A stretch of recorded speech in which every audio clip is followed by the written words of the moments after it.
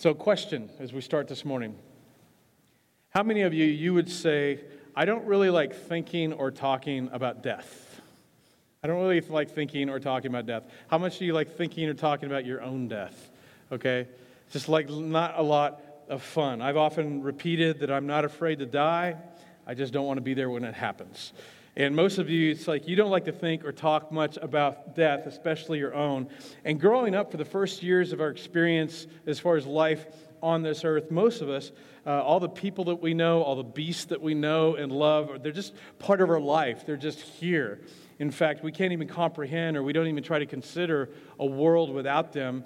But eventually, we all have an encounter with death that we experience, and when we experience it, something inside of us changes, something shifts, and it raises questions in us, and this external event causes an internal shift in our life.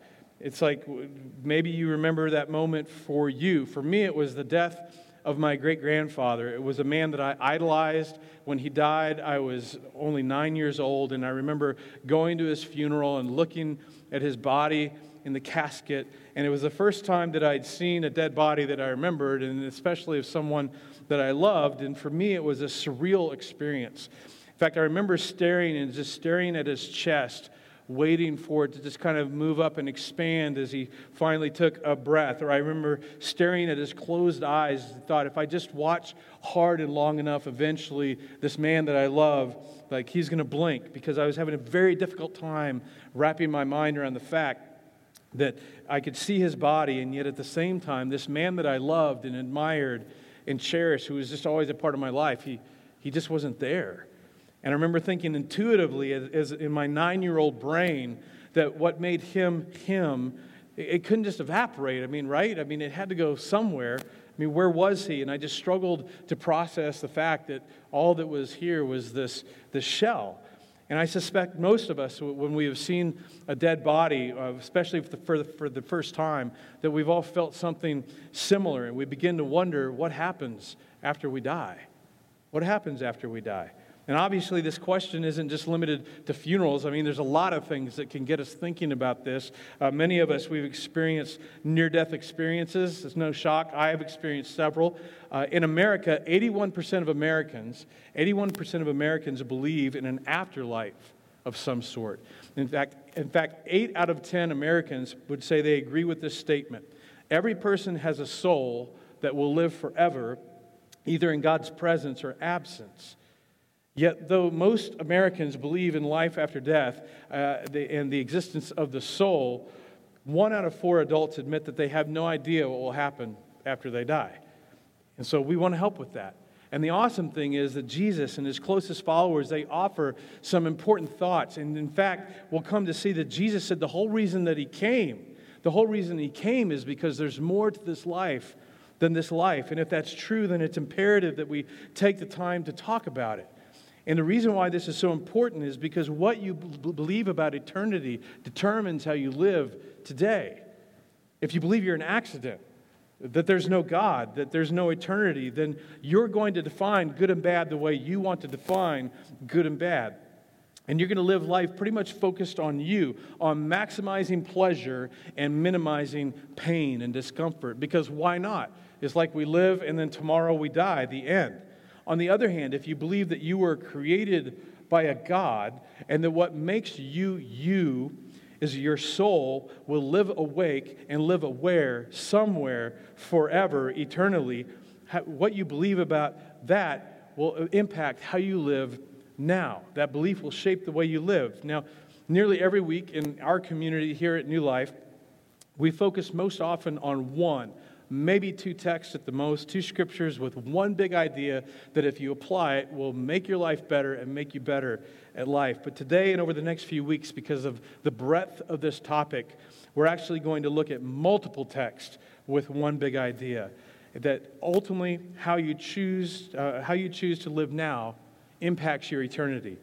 But y'all are super smart, so I know that you'll be able to keep up. And my hope is that it will inspire you, to begin reading your New Testament more, to understand the implications of how to live now and how it impacts not just our life on this earth, but how it impacts our eternity. Because if you don't really understand it, you may never really change. In fact, for some of you, you might say, if I'm being brutally honest, I keep God at an arm's distance. You might say that you value spirituality and you value spiritual things, and there's a version of a God that you've adopted that this God just loves you no matter what. And that's true. It's just not the whole truth. And for some of you, I love you enough to say that if the extent of your spiritual life is just coming to church or logging on to church most weeks, and maybe you tell people you'll pray for them to time, and you actually do that, and sometimes, maybe you give a little money, but, that's about it. As we're going to see, that's not enough. What you believe about eternity will determine how you live today. So today, we're starting this new message series, 1 minute after you die. And to give credit where credit's due, the structure of this original series comes from an amazing team from one of our sister churches. And part of what we're going to do today is clarify the fact that you don't really die. We're going to look at some of what Jesus and his closest followers said about death and what happens after. And for those of you that are skeptical, I just want you to know I totally get it. You just need to know that the reason that we take Jesus seriously is because Jesus was someone who predicted and pulled off his own death and resurrection, and hundreds of witnesses confirmed this and documented it, and documented so much of what he did and taught. So we take Jesus seriously. And Jesus could not have been any clearer. You will live forever somewhere. At some point, your physical body will cease to exist, and your soul will continue to live. So we're going to focus and learn about the eternal aspect of our soul. And then next week, we're going to talk about the very uncomfortable subject of hell. Is it a real place? Why did God create it? Could a good God actually create something like that? And what happens in hell? And who's going there? And is there really suffering in hell eternally? And then week 3, we're going to talk about heaven. And we're actually going to have some baptisms that weekend. It's going to be a great weekend. But heaven, who goes there? What do you do there? Is it just nothing more than just a really long, boring worship service for thousands of years? I mean, do I have a new body? I kind of hope so. Do you recognize people? We're going to talk about those things, but today I just want to lay the foundation for where we're headed, and then please listen to this part very closely. Over the next 3 weeks, we're going to look at words and verses and imagery and metaphor and simile that almost sounds fairy tale-ish, okay? And for some, there's many that are tempted to discard it as kind of once upon a time in a galaxy far, far away in a magical land, because when you read some of the imagery, especially in the book of Revelation, it can sound more like a weird fantasy movie. But here's what you need to keep in mind. Whether it's Jesus trying to paint a picture of God or eternity or heaven or hell, or John trying to describe everything that he saw in a vision that was given to him towards the end of his life, that all of these individuals are limited and constrained to the language and the physical world of their day. So here's what I mean. Imagine for a moment that you were able to travel back in time and you found yourself in colonial Massachusetts in 1692. And you found a group of settlers that were willing to take you in, and you began to try and describe the architecture and the industry and the medicine and the technology of 2021. And you tried to describe skyscrapers that were hundreds of stories tall, made of steel and concrete. What's concrete? With electricity. What's electricity? And there are these giant metal tubes that are made of metal and fiberglass and plastic. What's fiberglass and plastic? And you can fly hundreds of miles per hour for thousands of miles while you sit in a chair. And then you tried to describe something like this. A smartphone, and how you can talk and send words through the air, and that you can access anyone or access any information almost anywhere in the world. But to describe all of this, you're limited and constrained to the physical and mental world and language of the 17th century. Okay, imagine how insane you would sound How fantastical you would sound, impossible it would sound to the 17th century. And let's be honest, before you even got the smartphones, they would be hauling you off to the gallows to burn your body as a witch, okay? So if you're someone that gets hung up on the imagery and the metaphor and the language, you need to realize that's being intellectually dishonest. One of the fundamental rules of understanding any literature is to consider and read it within the historical and cultural context. And the text of Scripture is not written in a historical and cultural vacuum. So it's not exempt from this fundamental rule that's just summarized as this: context is king. So as you personally read through the New Testament in your life, as we dig in over the next few weeks, just remember, all of this is written within a first century Mideastern context, with the authors and even Jesus being limited and constrained to the language and the physical imagery of the world of that day. So don't end up missing the very, very important punchlines of what's trying to be communicated. Now, to everyone listening to my voice, this will hopefully not be news to you, but 100% of you are going to die, okay? Day is coming, your heart will beat one last time, and that's it. The only real question is how. So years ago, I was surfing in Southern California, and I was paddling out. I got out pretty good ways along the pier, and suddenly I saw a black shadow about the size of a minivan kind of coast under me. That was that. Paddled my happy butt back to the shore, spent the day on the beach. Because of all the ways that I could die, being eaten by an ocean dweller is not top of my list. For those of you that have a beach trip, hopefully in the future, just to encourage you, I looked it up. The odds of you dying, say, by shark attack is like 1 in 3,748,000, which means statistically you are more likely to be killed by being hit by a champagne cork, or falling off a ladder, or a sand hole collapse. So, as long as you're not standing on a ladder in the sand during a major celebration with champagne, you're okay. But the Scripture teaches that you and I, we come from dust, we're going back to dust. The author of the New Testament document that we call Hebrews says, people are destined to die once, and after that, face judgment. We're going to come back to that thought. But his point is that our physical bodies will die. And when that happens, our souls separate from our physical bodies. Our physical bodies stay behind. Some of us will be very glad to leave those behind. But our soul continues to live. And according to the author of Hebrews, what will follow is something he refers to as judgment. We're going to talk about that, which connects to what Jesus said to his listeners when he said, "Do not be afraid. Do not be afraid of those who kill the body, but cannot kill the soul. Rather, be afraid of the one who can destroy both soul and body in hell." Sounds a little terrifying. Don't miss next week. The basic point is that your body ceases to exist, your soul continues to live, which means after your funeral or after the memorial and everybody's gathered and then they leave to go to their potluck dinner, you will never be more alive than you are in that moment. What happens 1 minute after we die? Well, your soul separates from your body and it continues to live. Then at some point, we will all face judgment. Peter, one of Jesus' closest friends and followers, he wrote it this way. He said, "Remember, the Heavenly Father to whom you pray has no favorites. He will judge or reward you according to what you do. So you must live in reverent fear of Him during your time as foreigners in the land." So Peter reminds us of something of utmost importance that we have to always keep in mind, something we're going to drill on through this series, that this world is not your home. This world is not my home. We are just passing through. This is just a short period in time in the eternal scheme of things. And at the end of your life, we will be judged or we will be rewarded. Now, the 76% of Americans who believe in heaven, guess what percentage believe they're going there? Almost all of them, almost the majority. They believe they're going to go to heaven when they die. And for most, the reason they think they're going to go to heaven when they die is because they think of themselves as basically a good person.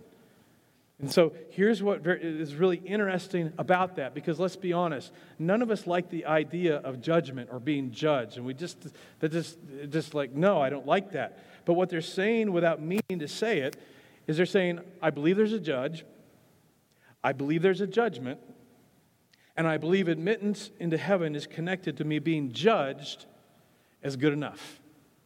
And I think when I look around, I'm good enough. So at a basic level, the majority embrace the idea of judgment, even though we would all say we don't really like that idea. That doesn't seem very nice.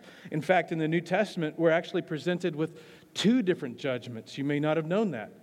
The first is referred to as the Great White Throne Judgment. And this is found in the book of Revelation. It's just, again, a first century document written by one of Jesus' inner circle followers, John. He was actually the youngest of the 12. He spent 3 years by Jesus' side. So then years after spending time with a resurrected Jesus, he's exiled to the island of Patmos. And by this time, he's an old man. All of his closest friends are dead. And while on the island, God gives him a vision of heaven and a vision of things to come. And I've always thought how maddening it must have been for John to try and articulate and paint a picture of these things, again, limited to the language and the imagery of his day. But he says in his vision, I saw a great white throne, and the one enthroned and the one enthroned. Nothing could stand before or against the presence, nothing in heaven, nothing on earth. And then I saw all the dead, great and small, standing there before the throne. Most scholars think that the great white throne judgment is exclusively for non-believers. I would align with that. And the books were open. Then another book was opened, the book of life, and the dead were judged by what was written in the books, by the way they had lived. The sea released the dead that were in it. Death and Hades gave up the dead that were in them. And each man and woman was judged by the way he or she had lived. Then death and Hades were hurled into the lake of fire. This is the second death. Anyone whose name was not found written in the book of life was also hurled into the lake of fire. Now, what is all that? What is death and what is Hades and the lake of fire? Come back next week. John describes the great white throne judgment. And in this vision, he describes seeing books open. And based on this and other passages within the New Testament, recorded in these books is every person's thought, every word, every deed. And each person is judged by what's recorded about them. And again, we have to keep in mind that John is trying to describe heavenly things while being limited to earthly imagery. But at the core, his message is that somehow, and this is a little bit unsettling, but somehow our day-to-day, minute-by-minute lives, all the things that we say, all the things that we think, all the things we do, that it's somehow recorded. Now, here's something really interesting. Like when John wrote this, like this sounded like a totally spiritual thing, and like who could even do such a thing? But the amazing thing and unsettling thing is that we are one of the first generations to realize this is not such a far-fetched idea. That this isn't just some spiritual idea. I mean, think of it. On earth in 2021, on this physical earth, all of your digital activity with your smart TVs, with your cable, with your phones, with your smartphones, everything online, Siri and Alexa, they're always listening, okay? All of this is recorded and stored ultimately to make money, right? We have that capability. It happens today, every day. I hope you know that.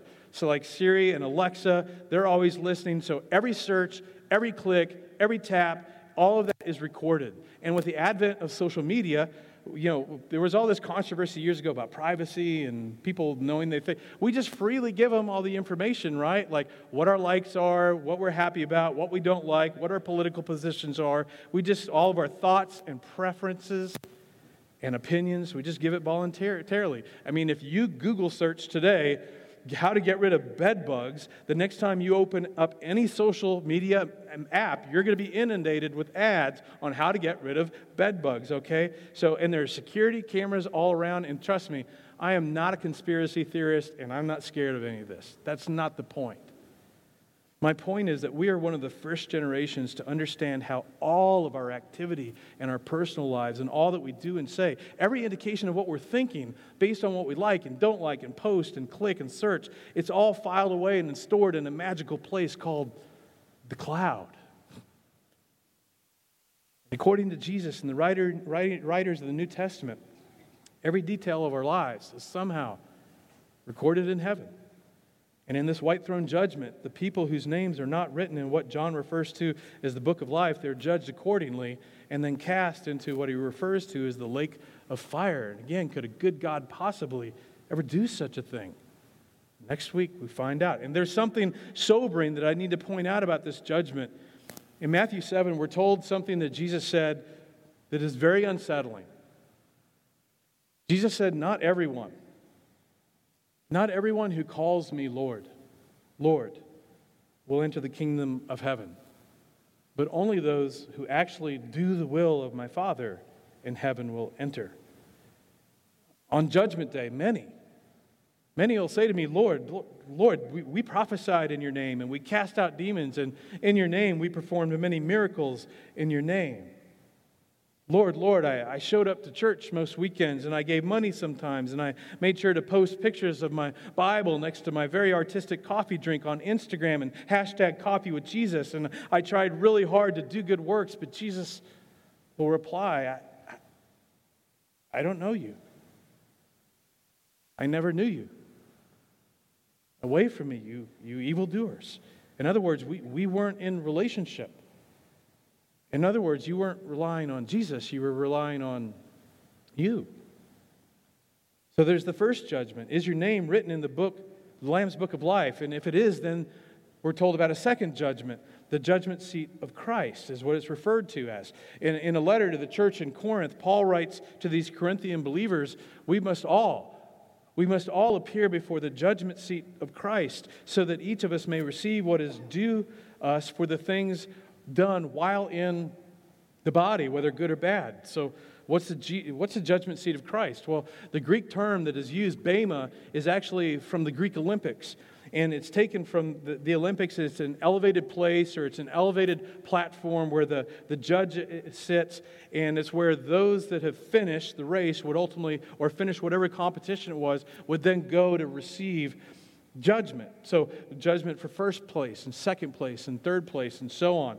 And the judge would give out rewards and prizes to those to say, here's the crown, here's the wreath for first or second or third place, and on down the line. So the Bema seat wasn't to judge, did you qualify? The Bema seat was to say, hey, you finished. You completed the task. You crossed the line.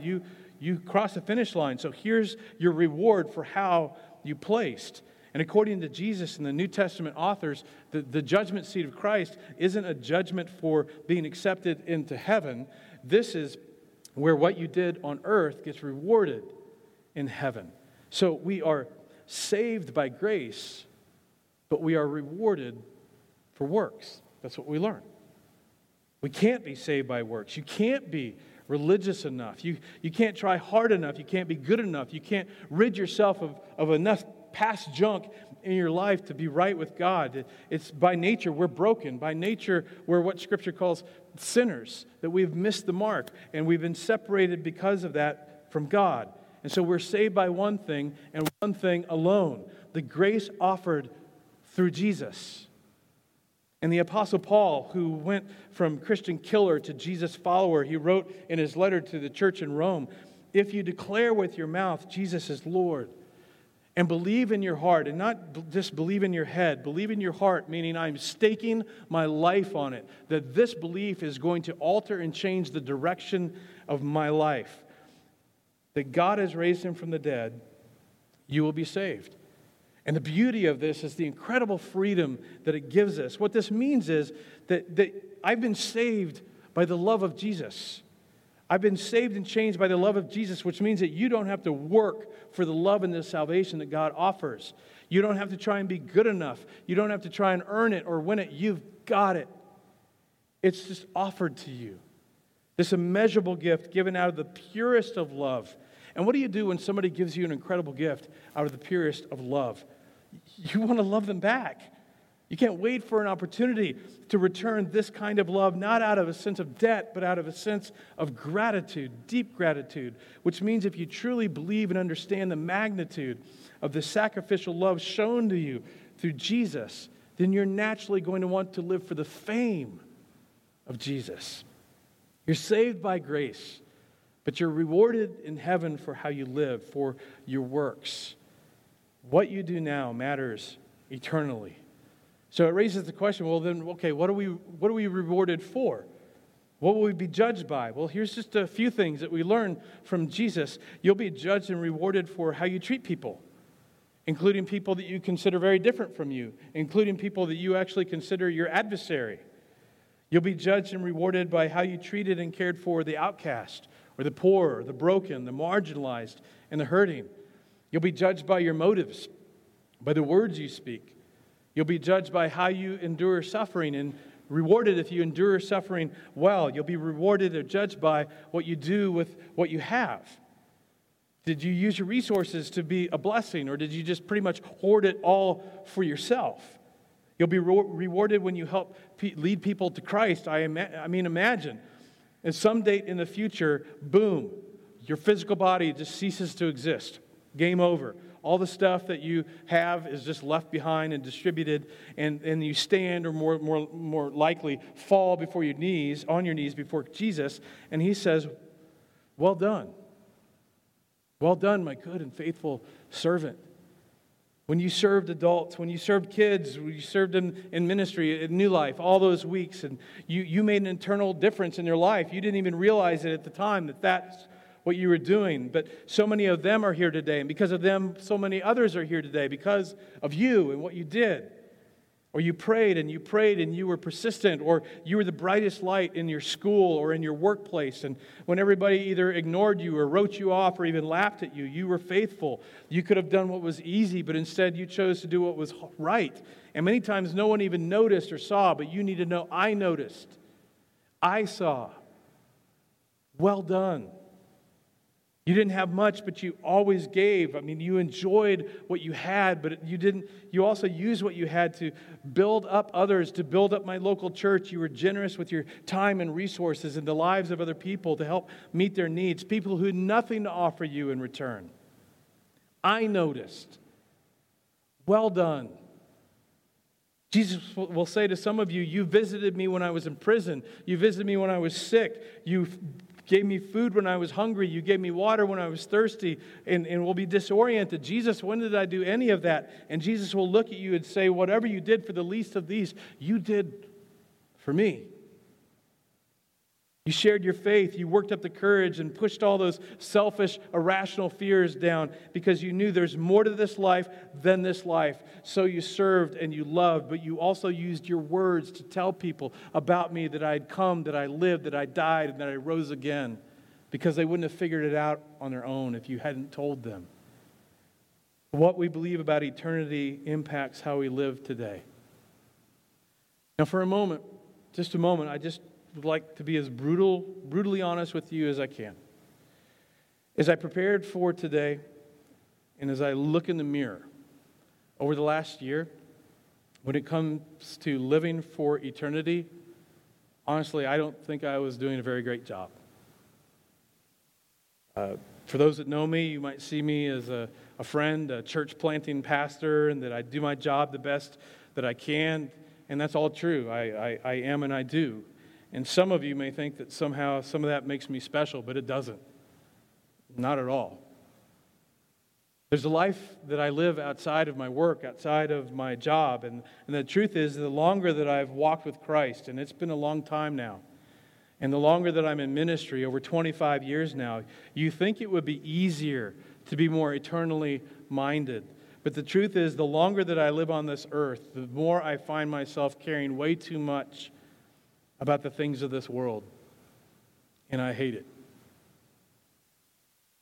My entire work is all about people and transformation.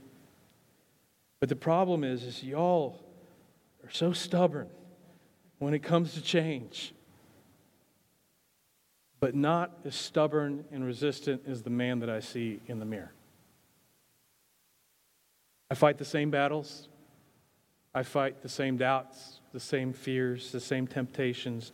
I still battle what people think of me versus being obsessed with what God thinks.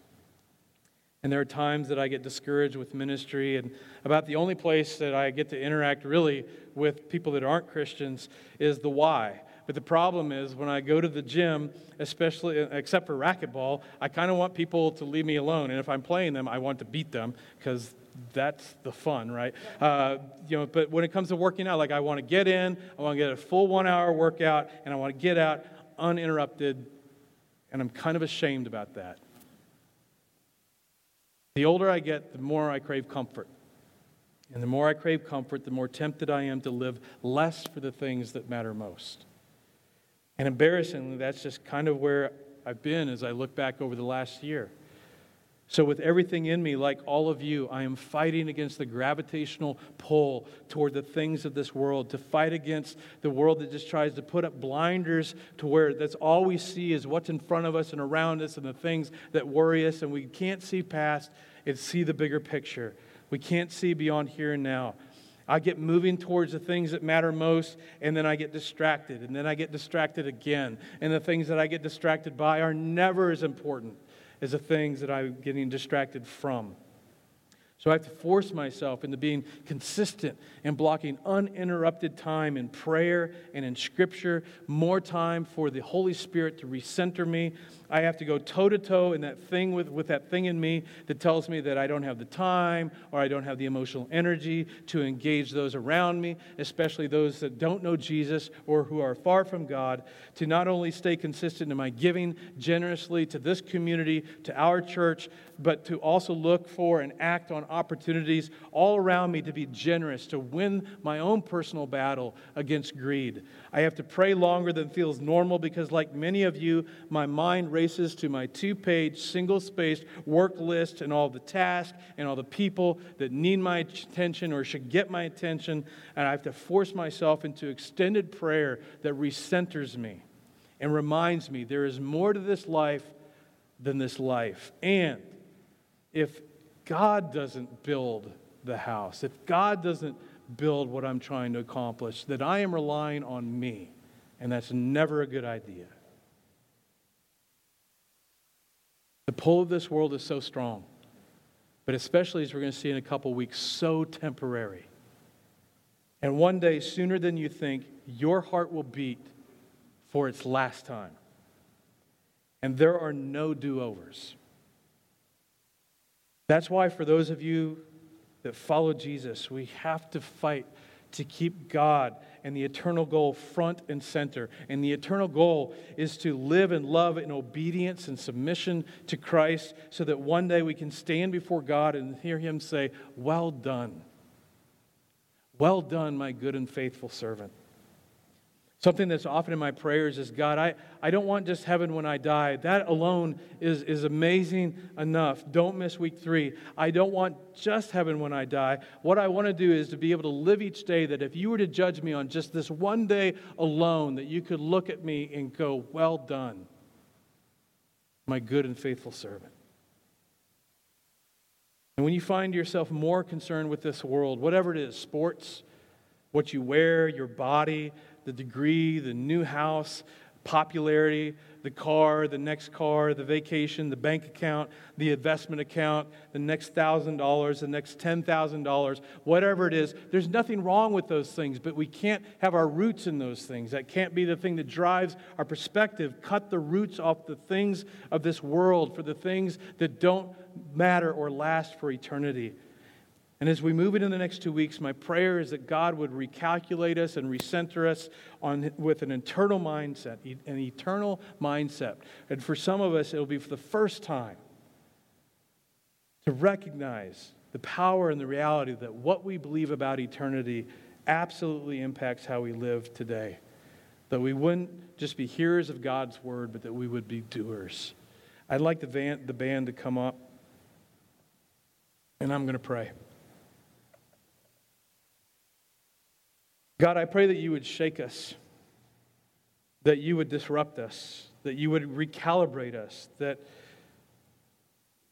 you would take us to or back to the truth of your word. God, I pray for those of us that recognize that we've drifted maybe a long way from center. God, reorient us, change us, redirect us, refocus us, and center us around your truth. God, don't make slight adjustments, but overhaul us spiritually Cause us to put you first in all that we do. God, every day help us to center on your word. Focus on your truth. And may our goal every single day be not about this world, but about impacting what matters most. Those around us and towards you eternally. It's in the name of Jesus I pray. Amen. Before we jump into the song and before you leave today, for those of you here, join us online. If you've been around me, you hopefully already know this, but I rarely, if ever, try to use fear as a motivator. When it comes to God and His sacrificial, deep love for us, that's what I focus on. Because as one of the New Testament writers puts it, it's the love of God. It's the love of God that spurs us towards a change in our life, towards repentance, to be devoted to Him. But it would be incomplete for me to share with you anything less than the totality of God's Word. Because as we said, Jesus said something very unsettling, and it should cause us to pause, that there will be a time that for some of us, maybe some of you, that will stand before Him, and He's going to say, I didn't know you. And you might say, but I went to church, I watched online, I listened to podcasts, and I tried to do good things. But again, Jesus will say, I didn't know you. So I have a responsibility to do everything I can to help you know Him and have an eternal mindset. And next week we're going to talk about hell, and specifically what we learn from Jesus and the New Testament writers about hell and who it's for and what it is and the horrors of hell. But the other thing that I want to emphasize every week is that we are never made right with God through our religious works or our efforts by what we do or don't do. Because the good news is so good because Jesus did for us what we could never ever do for ourselves. In God's love for us, He became one of us. And in the person of His Son, Jesus, who was without sin, which is what qualified Him then to die for us that did have sin. As an eternal sacrifice for our forgiveness, He shed His innocent blood on the cross, and He died in our place, and He rose from the dead. Why? So that anyone, and this includes you, who calls out on His name, will be saved, forgiven, transformed. It doesn't matter how dark your life is or how much you've done wrong in the past. When you call on the name of Jesus, you make peace with God. But next week, invite a friend to come sit with you. Don't miss next week.